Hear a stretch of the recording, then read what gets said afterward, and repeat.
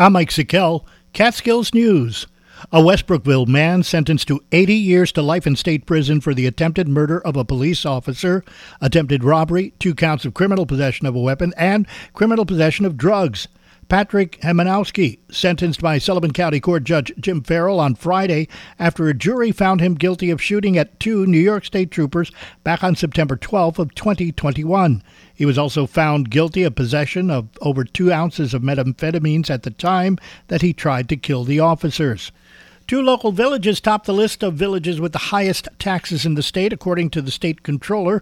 The village of Ellenville in Ulster County, with a tax rate of $20.37 per $1,000 of full taxable value, topped the region for property tax rates among villages and is third overall in the entire state of New York. Ellenville's full taxable value is just over $156.5 million. The village raised just over $3.1 million from property taxes.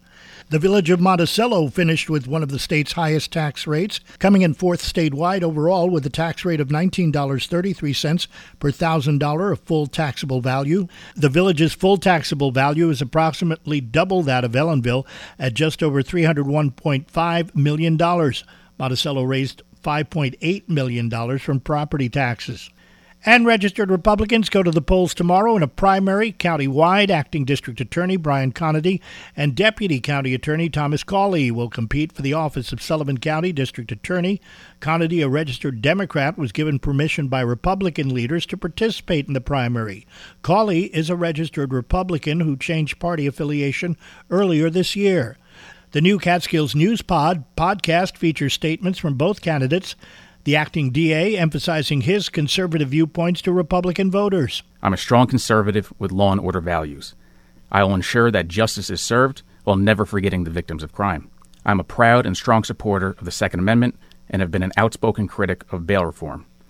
Since becoming the acting district attorney, I've waged a major war on drugs and the opioid epidemic.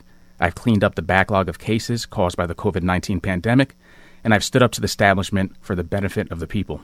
Cawley made the case for being the true Republican in this contest. I'm also running in this election because the two-party system matters, as do fair and competitive elections. My opponent is a registered Democrat.